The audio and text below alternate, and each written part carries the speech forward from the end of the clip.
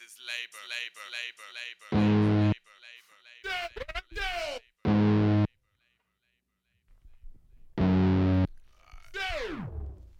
Welcome to Labour Days, a podcast about trade union issues and labour history. This is episode 22.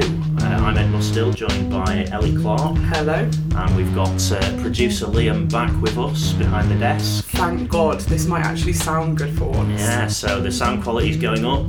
Daniel isn't here though, so the number of mentions of Teamsters will be taking a nosedive, hopefully to zero this month. Although I've just shot that in the foot by bringing Yeah, it I feel up. like I have to fly the flag now. Okay, well, you know, don't feel like you have to. This month we're going to be talking about attempts to organise strippers and other sex workers.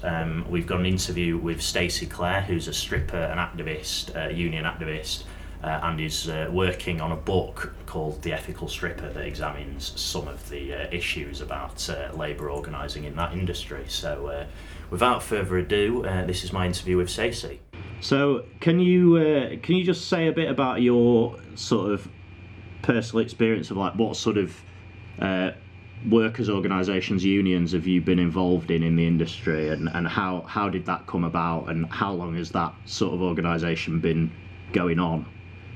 So I started stripping when I was at uni, and I very quickly started sussing out that there was the problem in the business model where dancers are having to pay the club to work. We're paying a fee, sometimes also getting charged a commission, as in like a percentage of what we earn. We're having to hustle for tips. We're having to sell private dancers. The club isn't paying us a wage. It's the other way around. And I'm like, this isn't cool. Because to be fair, on a quiet night, you're sat there in your skants, and the DJ's getting paid a daily rate or an hourly rate, and the barman's getting paid an hourly rate, and the fucking doorman's getting paid an hourly rate, and you're like, well, I've paid the club. I mean, that my money's going into their pockets. Right. Yeah. And so this ought to be like a business arrangement. So therefore, I should be treated with. I should be allowed to leave early if I want to. I'm self-employed, so I should be allowed to like go home on a quiet night or call in sick or not show up. But clubs, if you do any of that stuff, you're out the door. So it is a model of self-employment, essentially, or sort of bogus self-employment. Yeah, it's bogus self-employment. So the clubs wipe their hands of any responsibility towards you as an employer as soon as you're through the door, and they get you to sign contracts that say things like, I'm responsible for my own tax and self-assessment, rah rah rah, and then they go, there you go. This has nothing to do with us, whether you pay your tax or not. You're PAYE, you're really not doing any of that. And then they'll treat you like an employee. So they'll tell you when to work. They'll tell you have to work 3 nights a week. They'll tell you, well, if you want to work a Saturday, then you have to work a Monday. They'll not let you go home early. They'll tell you what you have to wear. They'll tell you whether you can use your phone on the club floor or not. They'll tell you if you can, and that obviously varies and depends as different management styles. But I mean, there's something about that level of control that attracts narcissistic personalities. There is quite unpleasant working conditions in my industry. So I'm like, all right, I've got a really big problem. And then was around about 2010, I moved to London. Well, I wrote a dissertation about this. In 2009, I graduated from art school, but I wrote my dissertation about licensing legislation. So I really got my head into what the Policing and Crime Act was doing, how the current licensing law doesn't do anything for workers' rights. It just is very paternalistic, and it takes a kind of a very paternalistic approach towards dancers. So, for example, the way a strip club runs is they have to have something called an SEV license, which stands for Sexual Entertainment Venue. And the Policing and Crime Act 2009 has made it compulsory for any venue wishing to provide sexual entertainment to have one of these licenses. And those licenses are harder to get hold of, they're more expensive, there's a lot more admin, and also the local sort of locale, the people in the local area can object. It kind of have to go into a little bit of licensing law around this, but for a long time, licensing law has prevented people from objecting on moral grounds. Like, you can't object to a pub near a church on moral grounds, right? Because if, you know, we wouldn't have any pubs in the country if that was the case. So for a long time, you know, licensing has been about kind of establishing business and keeping the kind of, you know, moralism out. But yeah, so stripping is exempt from that. So, you know, when it comes to the public consultation period, like every year a license gets renewed, there's a period of public consultation where the local public can have their say. And of course, out come the moralists. Of course, out come the, you know, the moral arguments that, oh, it's violence against women and blah, blah, blah. And then not a lot of it is founded in fact. There's not a lot of sort of like, you know, evidence and academic studies, empirical research that has stood up to scrutiny to prove that there's an established link between strip clubs and crime in the area. There's far greater links between domestic violence and an off license, or domestic violence and a football match. It's, you know, there is not the same link with strip clubs. Does the license has to be renewed every year then? Does it? Yeah, they do now. Yeah. So essentially, well, it depends on the council. I think it depends on the area, but essentially, yes, they do have to be renewed. So even in the sort of best of times, you can't be sure that you'll have a job 12 months in the future, sort of thing, right?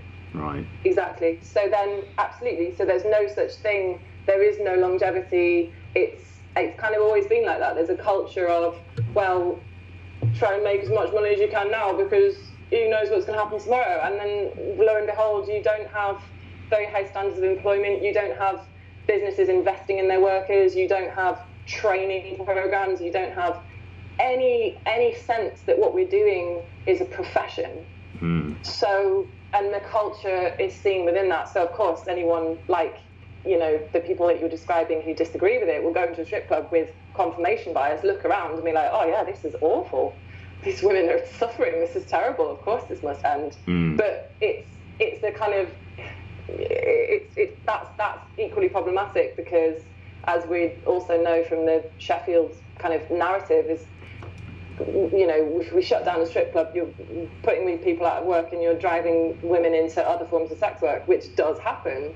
It really does. When strip clubs are shut down, strippers turn to other forms of business to kind of get by, and that, I don't think that was the aim. No. So, yeah. You know?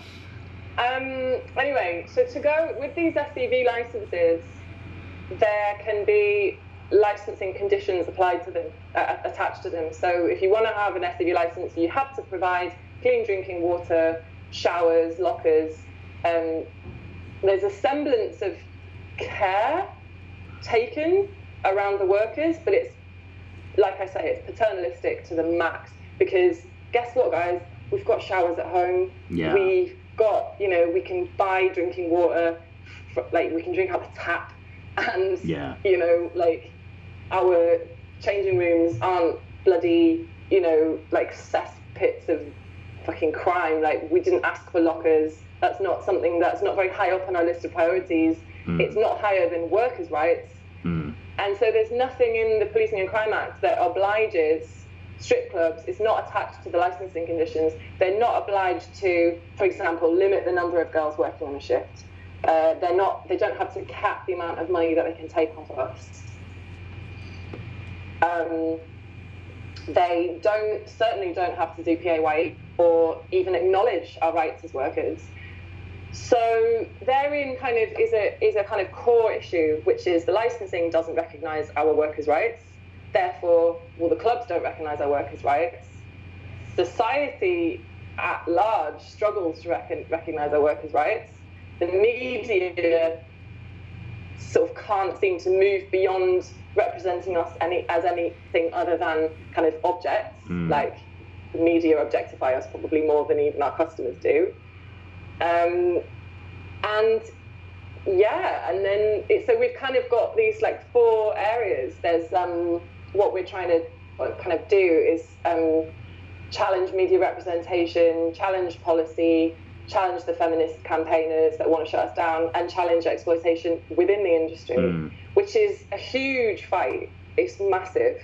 And I got involved in 2010 when I moved to London. There was a little bit of movement around I went to some meetings. There was one that was organised by the GMB in Tower Hamlets, London, and I was suddenly invited to get up and speak. And I was like, all right, do a bit of that then, because I'd written a bit on licensing, so I obviously kind of had some stuff to say. And I guess I kind of started to make kind of connections and network, and I started to talk a bit to the media, and I started to recognise, well, the sex worker rights movement is massive and global and powerful, and the call for decriminalisation is the ultimate goal. But I also recognise that strip clubs and the way strip clubs are run, like there's so many differences and nuances that what strippers are up against is a different set of issues to what other kinds of sex workers are up against, and there was a need to create a kind of community and also a space. So this is really contentious, but have you heard the word whorephobia?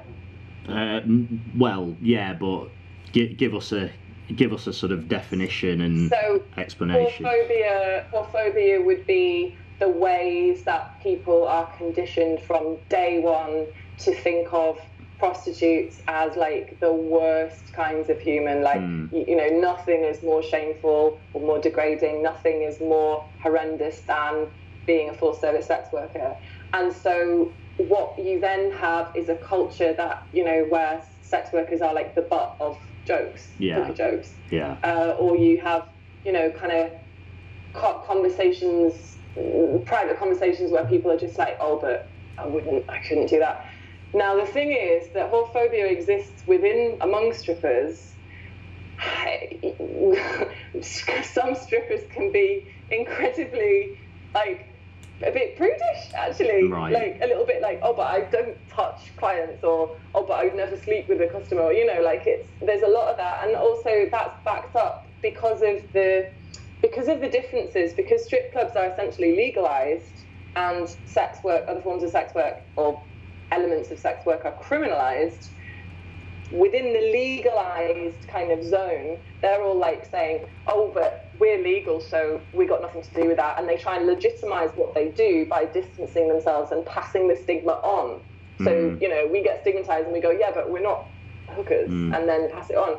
Well, so there was always a problem within that world, and there still is, and it's still an ongoing conversation. Like, it's an internal thing that we're kind of, I guess, trying to work through together as a community. However, there was always a need for strippers to be able to talk to each other about stripper stuff, and also to start to bridge those gaps from a safe space where this is our shared experience, but actually start to begin building bridges. So, for example, in London, a lot of really great activism is starting to become kind of done by both and together and for both. And there's a real sense of kind of strippers and sex workers are now starting to collaborate, whereas before, I think 10 years ago, there was a lot more animosity. So we started this movement. We started a group called the East London Strippers Collective 5 years ago. That did a bit of work. We did a bit of, kind of network building, community building. We've done some events. We did an art exhibition. We've done a whole load of stuff. I mean, if you look up East London Strippers Collective kind of parties and events, we've done a whole load of mad pop-up nights. And they were basically kind of pop-up strip clubs where we were trying to reclaim the narrative and reclaim, our working conditions, and actually say, well, hey, look, we can do our own. So we're not going to exploit ourselves, are we? Like, I'm not going to charge myself 50% of my own income. So how about we, if we're in charge of the space, we're in charge of the economics of the working environment, then again, that sends out a completely different, wider social impact. And then it came up to International Women's Day 2018. There was a big march through Soho organised by sex workers. It was the biggest. I've never seen such a large number of people who turned out for that. Sex workers and allies. It was amazing. We really did. We filled the streets of Soho. We stopped traffic. People were coming out of pubs. What is this? What? They're sex workers? What? It was bloody brilliant. And then I think it was around about that week that the trade union United Voices of the World opened the door, or they approached X Talk. So there's another organisation called Crosstalk who support migrants and sex workers, and there's the English Collective of Prostitutes, who are an awesome organisation, and there's Swarm, which stands for the Sex Worker Advocacy and Resistance Movement. So there's loads of grassroots organisations all trying to get somewhere with this.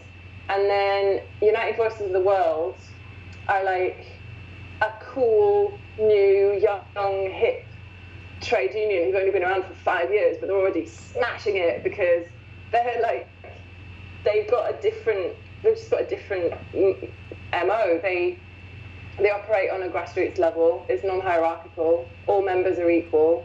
Members support each other, so people in different industries will come out to support each different jobs. It's not right, we're teachers, we deal with all the teacher stuff.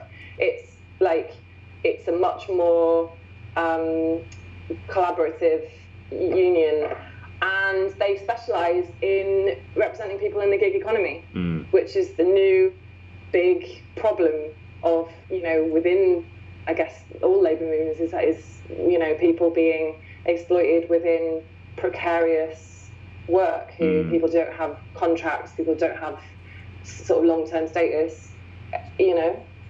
That's what's happening to a lot of people. Yeah. So, like I say, we've revealed that dancers have something called worker status, which is very interesting, quite exciting also. It's interesting that you were saying about this sort of that up to a point there's a sort of division between strippers and other sex workers, or there has been in the past, and that's something we've looked at with various groups of workers on the podcast that we've examined. Do you think that's starting to, or do you think a sort of union like this, which is, like you say, is more sort of non-hierarchical, more sort of open, do you think that's helpful for trying to sort of break down those sort of barriers and attitudes? It absolutely is. So just, I believe on Friday night there was a fundraiser party to raise money, and it was multiple industries, people who work in culture, law, and sex workers all kind of working together. The lawyers, so there's people who've joined United Voices of the World are lawyers, right? And they're helping with our, legal stuff. It's, of course, we are all stronger together when we can, overcome our differences and actually figure out how to help each other. And then, of course, get strippers into your party, you're going to make loads of money. So it's you want to hold a fundraiser, bring out the dancing girls. It's, not making light of it, but it is that's what we do for a living. We're entertainers. We're there to, we're professional entertainers, and we know how to party, basically. And so it's that kind of, people forget that takes a set of skills and time and effort. You don't just sort of turn up and put on a pair of high heels. There is actually work involved in what we do. And do you find having a union like the UVW, so I imagine, I'm assuming that quite a lot of strippers have other jobs alongside, do you find that the union is also useful for issues that you might face in your other jobs as well, or Absolutely. Yeah. I mean, the beauty of it is that worker status can, when you understand what worker status is, you realise, actually, hang on, how easily we've been exploited by this kind of missing knowledge. So do your listeners know what worker status is? Have you covered that yet? Not explicitly, but if you want to kind of explain it, yeah, that'd be Yeah, useful. well, so worker status is defined by, like, you can look this up, there's on the government website. It's basically, the confusing thing is you can be self-employed but still have worker status. People generally think you're either self-employed or employed, and that's that, as, you know, binary. When you're self-employed, you can often go and get work from a regular kind of agency, for example. So you can be self-employed and work for Uber. You can be self-employed and work for Deliveroo. You can be self-employed and work for a cleaning company, or, you know, hairdressers, or, like, there's many ways you can be self-employed, but you rely upon a kind of arrangement with, you know, someone you pay a fee to, or a percentage of your earnings in return for the space to work, or the, you know, the ability to work, right?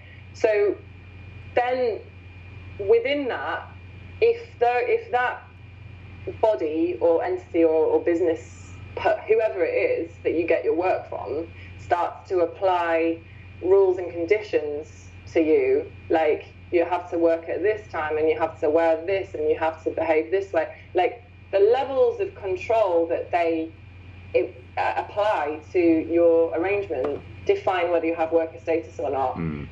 We found that it often comes down to them deciding when you can and can't work, if you have to wear some kind of uniform or not, and what was the other one? Oh yeah, the really important one is whether you have the freedom and ability to send someone else to do your job for you. So for example, if you're self-employed, say you're a self-employed plumber, you get booked to do your job. Well, your kid's sick, you've got to go to hospital, so you can send a friend who's another plumber, someone you recommend, okay, you know, you can do that job. Yeah. Well, if you have worker status, I mean, so if the club, like in our situation, the clubs won't let us do that. If we call in sick, we either get sacked or fined or have to pay, I don't know, it's outrageous the way they sort of deal with those situations. But the fact is that because they won't let us send someone else or swap shifts with someone, that literally means we have got worker status. So where they're washing their hands of us as, you know, any responsibilities employers, they shoot themselves in the foot by failing to recognise our true definition of our true status as self-employed, and so they are leaving themselves wide open to be pulled up and to be actually fined and taken to court. And so there are some really interesting cases, some milestone cases. For example, the Pimlico plumbers, was that 2 summers ago now? Was last summer or summer before? That's that company that is run by that sort of Essex wide boy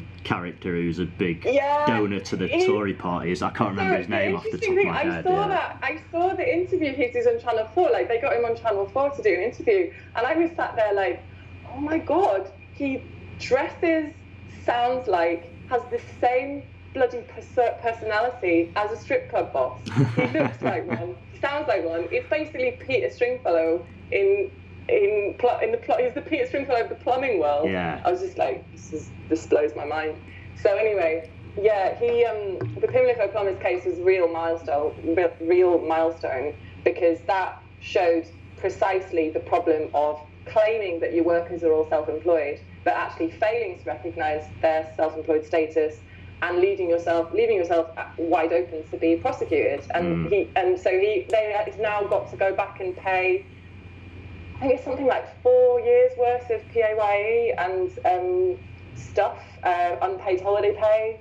So people with work, sorry, I should go back a few steps. People with worker status, if you can prove that you have worker status, you have a set of employment rights. You have the right to holiday pay, sick pay, you have the right to national minimum wage, you have the right to join a union, so you have the right to bargaining power, you have the right to not work more than 48 hours in a week if you don't want to, you have the right to whistleblow.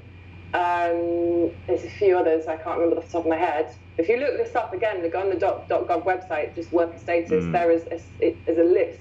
And if your boss has been treating you as an as an employee, but claiming that you're self-employed, then you have a case. Yeah.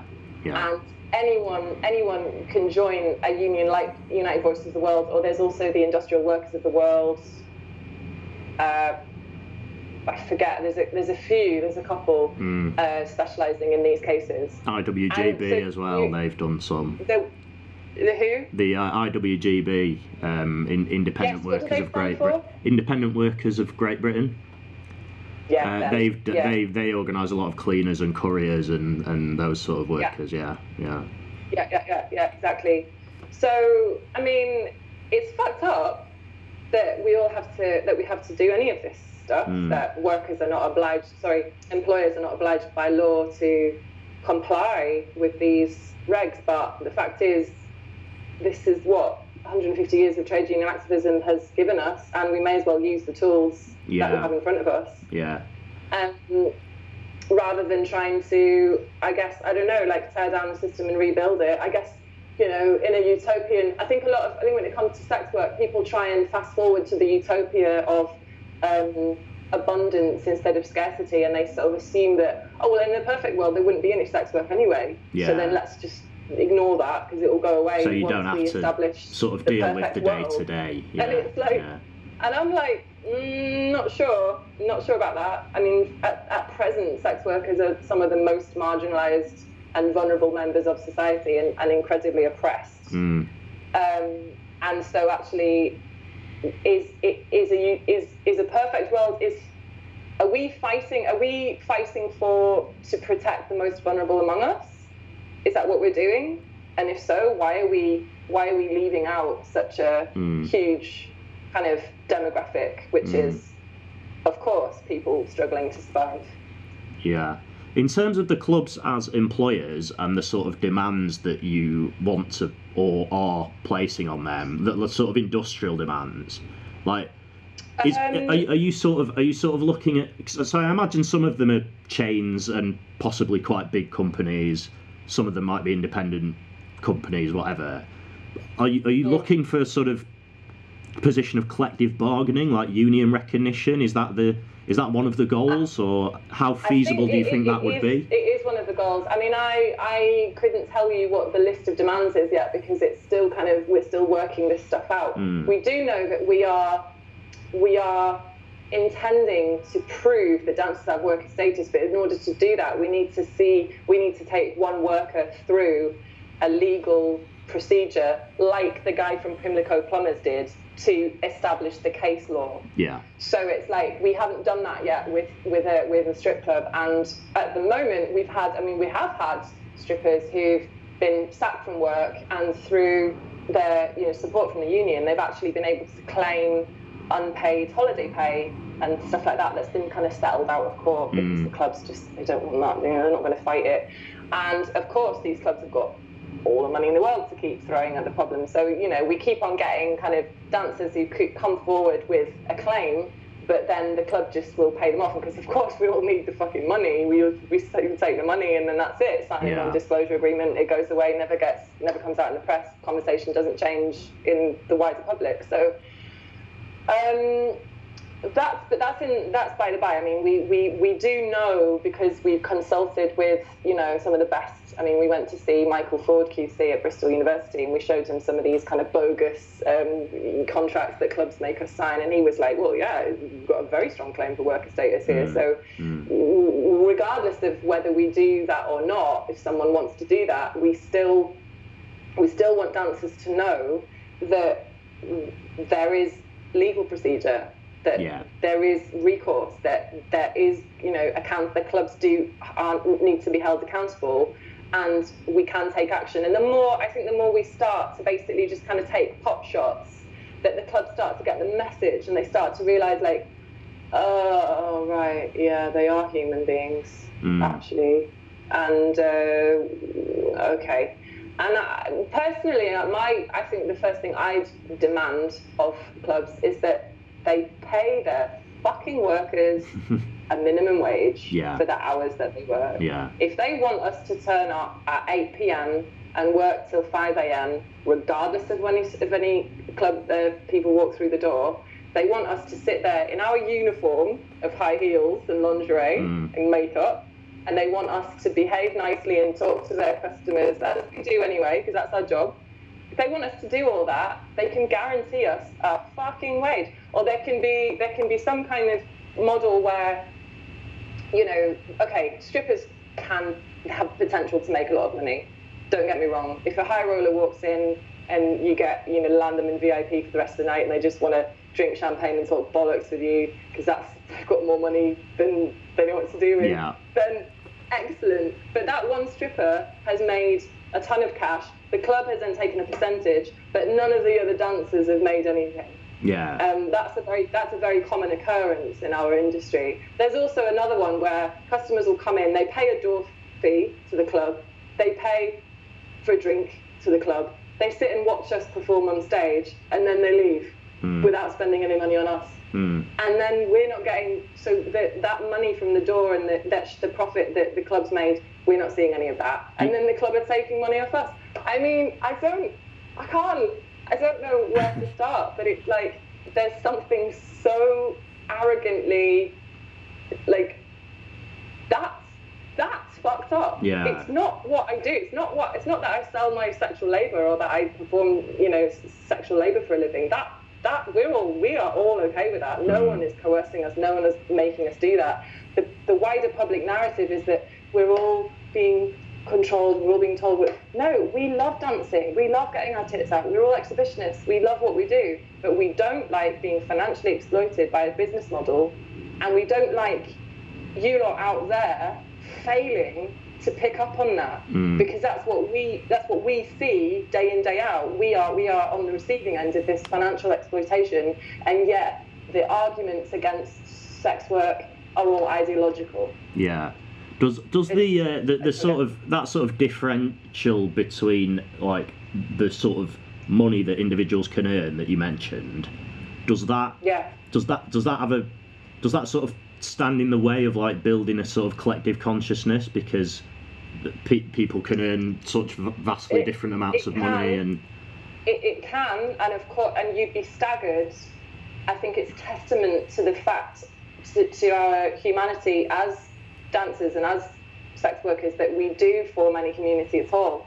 Within a business model where we're all set up working in competition with each other, the fact that any of us can forge friendships or community or solidarity or anything like that for it. But in the final years before it shut down, we formed the Eastman Strippers Collective out of that venue, because one of the things about that place, the woman that ran it used to have basically a limit, a cap on the number of dancers working each shift. So with the White Horse, it was like, it meant that we were all more or less, and the house fee was very small. I mean, I'm talking, it was like no more than 40 quid, it was between 10 and 40 pounds, even in this day and age, that's totally affordable. So we were all guaranteed, if we're doing private dances at 10, 20 pounds each, we're guaranteed to make some money. So it was a sort of place where you make there's less earning potential. You didn't get all these like high rollers, VIP champagne nonsense, but you'd get, you know, daily walk-in, passing trades, local, just like local people who just want to come and have a pint and spend some time with a female in a different context, which is what we're there for. So we used to all make a little bit of money, and that meant that it was kind of like a less toxic work environment. We could actually relax a bit. We could actually be a bit more kind of, the sense of camaraderie, sharing makeup backstage. Building community, I think, is the only way forward. So you mentioned the possibility of kind of legal test cases that might sort of change worker status and that sort of thing. what else are the sort of next steps of organising the industry as far as you can see in the sort of short term? So, well, I am a sort of firm believer, and this is where I think maybe I'm a little bit of an outlier or a bit of a maverick within the union activism scene, is I'm a firm believer in the immediate creation of alternative employment.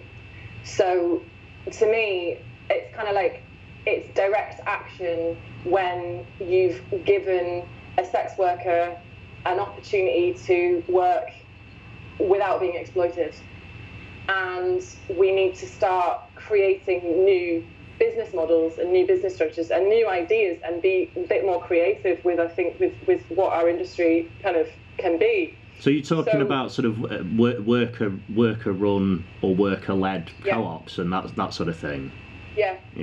So one of the things East London Strippers Collective still does is we run a life drawing class. And it happens every Monday night in Shoreditch, and it's done really well. We have strippers as models, so we book a stripper and put up a poll. People come and draw, and it's sort of undermining it's undermining a lot of stigma. It's inviting new audiences to basically come and consume our sexual labour in a very different context. We are completely in control. That whole class is organised by strippers, so members of the East London Strippers Collective, myself and 2 other members are in charge of the whole thing. We hold the space, we hold the finances, we share the profit, and it's like it works. It works really well. And every time we pay strippers a fee that it's competitive, as in it's a lot more than what life models usually get paid per hour.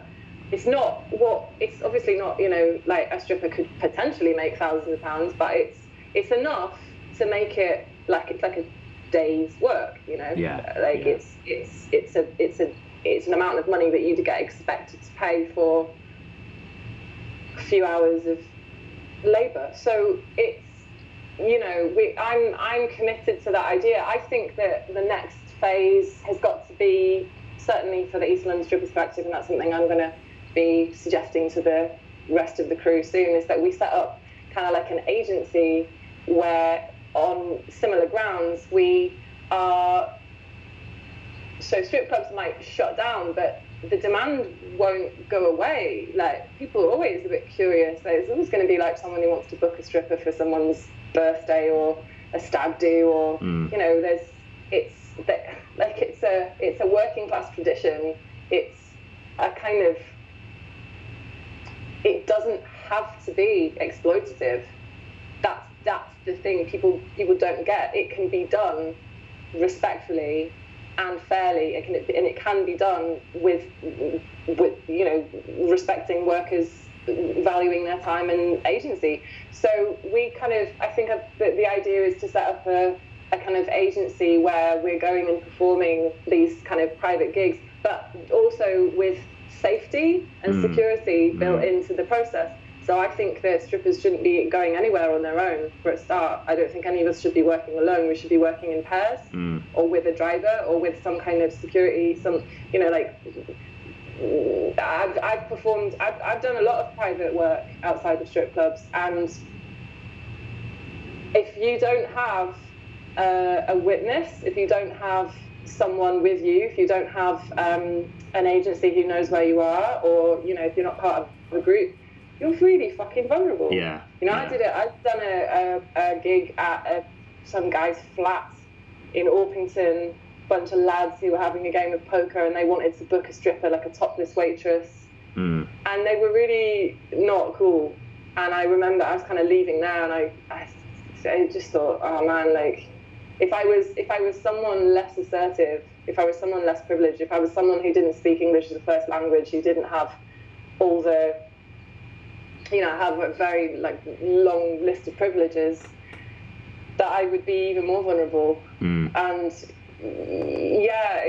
it's I guess, you know, that side of things, that's what people just assume is always like that. Yeah. People just assume that, oh, we're always vulnerable. But it's not no, intrinsic actually, to the work, it's the way that the industry it's the way is it's done. It's the way it's set up. Yeah. It's the way it's provided. It's the culture, and it's the business, the profession, and how it's established. And I do think that I do. Part of me gets a kind of little bit of a tingly, you know, goosebumpy feeling when I start thinking that maybe the sex worker rights movement we're having now may, in 150 years' time, look like people being able to safely use their sexuality the way they want to, safely. Like, I've got a friend who introduced me to this idea that if you can't find your sexual autonomy, how can you find your, you know, autonomy in any other area of your life? If you can't, in your most vulnerable and private and intimate state, if you can't assert your boundaries and you can't establish what you want and what you don't want, then how the fuck else do we do it? Like, so is it alright for me to swear? Absolutely not. That'll all be edited out afterwards. No, it's perfectly fine. Yeah, I mean, I've read a book a while back called The Ethical Slut, which has made a big impact on me because I've gone and ripped off the name, calling myself the ethical stripper. But it made a real impact on me. You know, that these people that wrote this book are advocates of pleasure. That, you know, sex is nice and pleasure is good for you. That we have so much, we're so hung up around sex that, you know, the idea of selling it is impossible. And actually, you know, for those of us that do it, that sell sexual labor, we see from the other side just how ashamed people are, just how much guilt and shame and how destructive that shame is within people's lives, how shame is toxic, how, you know, husbands come to strip clubs because they're ashamed of who they are at home, or they are shamed by their circumstances. It's very, you know, we raise children. Well, you, I'm sure, as a British person, you'll relate to this. Any mention of sex as a child is associated with ridicule, hysterical laughter, and finger pointing. It's all kind of, you know, and we really have very, very poor conversations and kind of public dialogues about what sex is in our lives. You know, I mean, it's not just it's an appetite. It's something that motivates us. It's something that, you know, it's clickbait. We all have a sexual drive. No one wants to talk about that. Yeah. No one wants to talk about it. It's just, well, you just keep that private. It's private for the bedroom. No one's business. Well, fine. If it is private and secret and to be kept in the bedroom, better make sure that those people that are having sex in private are safe. No, whether they're being paid or not. I mean, I despair of the stories of, you know, like gender violence and what's kind of happening in the world, you know. But then as a sex worker, I see that actually the establishment of boundaries and a culture of respect and consent can actually have a profound impact on people's lives. You know, so I know an awful lot of women who've entered sex work and through their jobs have become much more assertive, much more powerful, much more likely to say no, much more, you know, enabled, entitled to, you know, to just walk away. I mean, it's an ongoing problem because the work environment doesn't support us to do that. Yeah. The work environment, for example, if you're at work and you've got a customer and he's being a dickhead, but you're the only one in there making any money. If you walk away from that customer, you're not going to make any more money that night. And so you have to tolerate how much of a dickhead he's being. And you have to obviously kind of, our consent is messed around or is interfered with by the economics of strip clubs. And I'd like to see a strip club where consent is built in from the bloody start. Yeah. So what, as a sort of final question, what what would you like to see the sort of wider labour movement do to like support organising the industry or showing solidarity and that sort of thing? I mean, I see a lot happening already that I like. Yourselves, people kind of reaching out, people from different areas kind of going, oh, actually, we need to talk about this, don't we?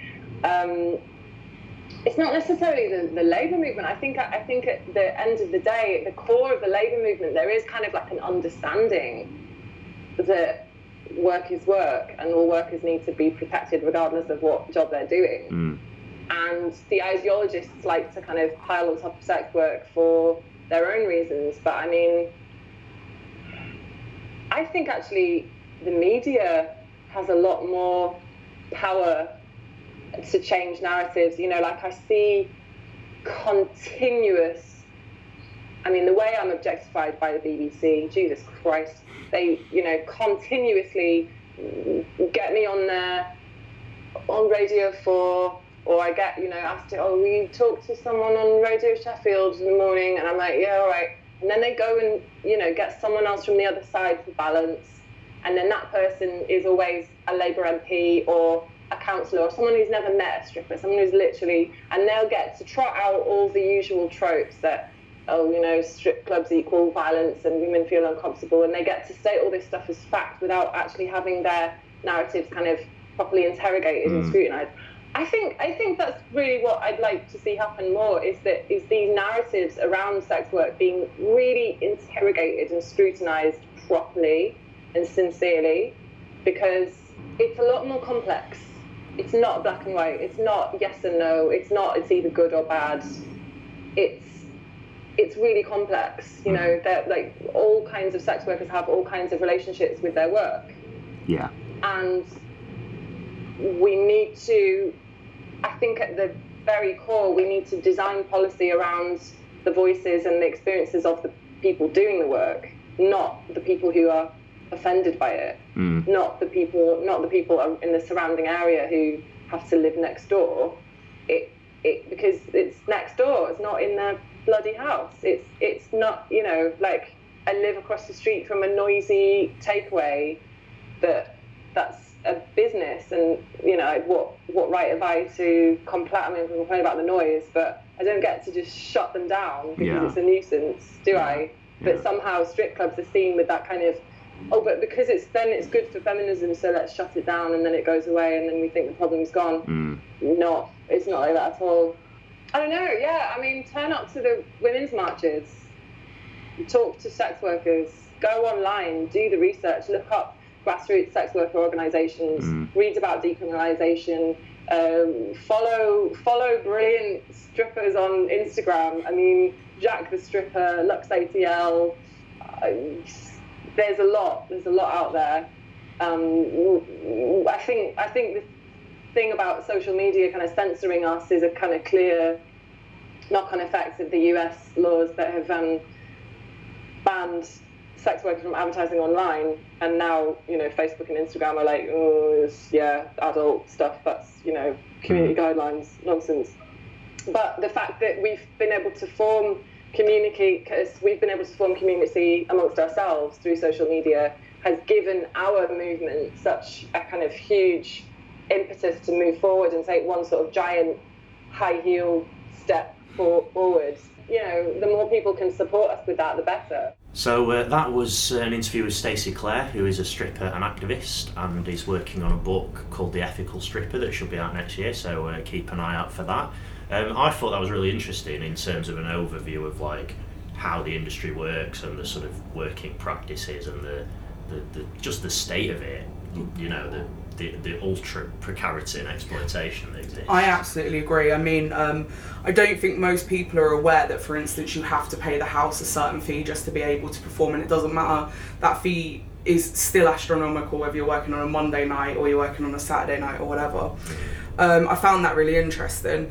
I also found it quite interesting thinking about the culture of moralism that comes around stripping and things like that, and people being able to have control over whether you are allowed to work or whether a club is allowed to perform based on moral objections, because there are a million businesses in this world that are absolutely morally abhorrent, yeah, and no, but we don't, as she said, we don't have a say over that. We don't get to say whether arms dealers can arms deal or whatever. So that was really interesting. And the trade union movement doesn't say we're not going to organise workers in this factory because they're making missiles or whatever. It is held to like a different moral standard by some people in the movement. I mean, so Stacey mentioned in passing Sheffield, and the context for that, just so that kind of makes sense, is that there is a spearmint rhino in Sheffield, and every time the sort of licence renewal comes around, there's this sort of debate in the local labour movement between basically people that the sort of Labour Council and for their own reasons, for like financial reasons, sort of want to keep it open and tend to vote to keep it open, and then there are some people in the movement who basically want it to be closed down for those sorts of reasons, I think, and the workers themselves have started to have a voice in that debate now, particularly this year, which I think is a welcome development. I also just think stuff like this, I know we say this a lot about lots of different industries, but it doesn't stop being true about lots of different industries. I think it's really important to look at these performers, these sex workers as workers. So, and I think that there is a big issue on both sides of the debate, actually, with not understanding the nature of the work that strippers perform. So on one side of the debate, you have got this moralist kind of, these people are all exploited, but not in the sort of ways that we've been talking about today. They're all exploited in a kind of different way, and they have no agency of their own. And then on the other side of the debate, I think more and more it's becoming more and more common to see stripping as something to aspire to, especially in like hip hop culture. This is something, stripping's really at the forefront of that culture, and you've got some genuine superstars that have come out of that. You've got people like Amber Rose, Malia Michaels, Cardi B, people like that, who all kind of got their come up working in a strip club, which on one hand is good because it's changing the way people think about stripping and the way people talk about stripping, but on the other hand is really bad as well, because I think people walk away from these stories with the idea that like strippers make loads of money and they're doing fine and everything's really great, and as long as you're clever and as long as you're quick and as long as you're this, you can make loads of money from stripping, and it's really empowering and it's really great. When actually, your superstar strippers are the most tiniest part of the stripper community. Most people are not making money the way Amber Rose ended up making money, and people like that. So, it's interesting to look at this and understand that these people are workers, that they need to have their workers' rights protected. That they're put into a situation that is hyper exploitative, and also where they are forced to compete with each other for money, and that's something that needs to be taken on, and it needs to be dealt with by the unions. I mean, that's really like admirable about a lot of the stuff that Stacey was talking about, is that like the whole structure of the industry is set up to like pit people against each other, and yet the response to that has been like a sort of collective development of a collective consciousness where the response could have just been, oh well, I guess we all better just work harder then and like just try and get on ourselves, which I'm sure, like in any industry, I'm sure some people do have that attitude, and that for some people it works out, but for a lot of people, unless you do have the collective organisation, you're never going to change the working practices, are you, in your workplace? So I think it's really interesting. I mean, I've only known a little bit of the background of like sex worker organising in like modern times, and like Stacey did mention the GMB as well, and so they've been through the International Union of Sex Workers, which I think sort of became a branch of the GMB. There has been sort of mainstream union activity. And earlier this year, the GMB in Glasgow have set up a sex workers branch as well, but that was at the initiative of a worker herself, and the International Union of Sex Workers was at the initiative of a group of workers. I think mainly migrants as well, because they very deliberately chose to have the word international in their name to stress that like a lot of sex workers are migrants as well. Which is, so it's good that they're like grassroots initiatives, but it also, I suppose the corollary to that is like they sort of have to be grassroots initiatives because the unions generally haven't been particularly interested in organising this industry. I mean, it's like you were saying about strippers being performers. Like, there is a union for performers, it's Equity. Yeah. But I don't think any strippers are in Equity, or I don't think they represent them. So obviously, historically, it's not been seen as part of the entertainment industry or whatever. So yeah, it's really interesting to see like grassroots initiatives expressing themselves as a form of trade unionism. It's really positive, I think. That brings us to the end of episode 22, which has been, in my opinion, an absolutely great episode. In fact, it's one of my favourites. So would really like to thank our guest, Stacey Clare, who has given us an incredibly comprehensive and informative interview about organising strippers and sex workers. Thanks for listening, and we'll see you again next month. This is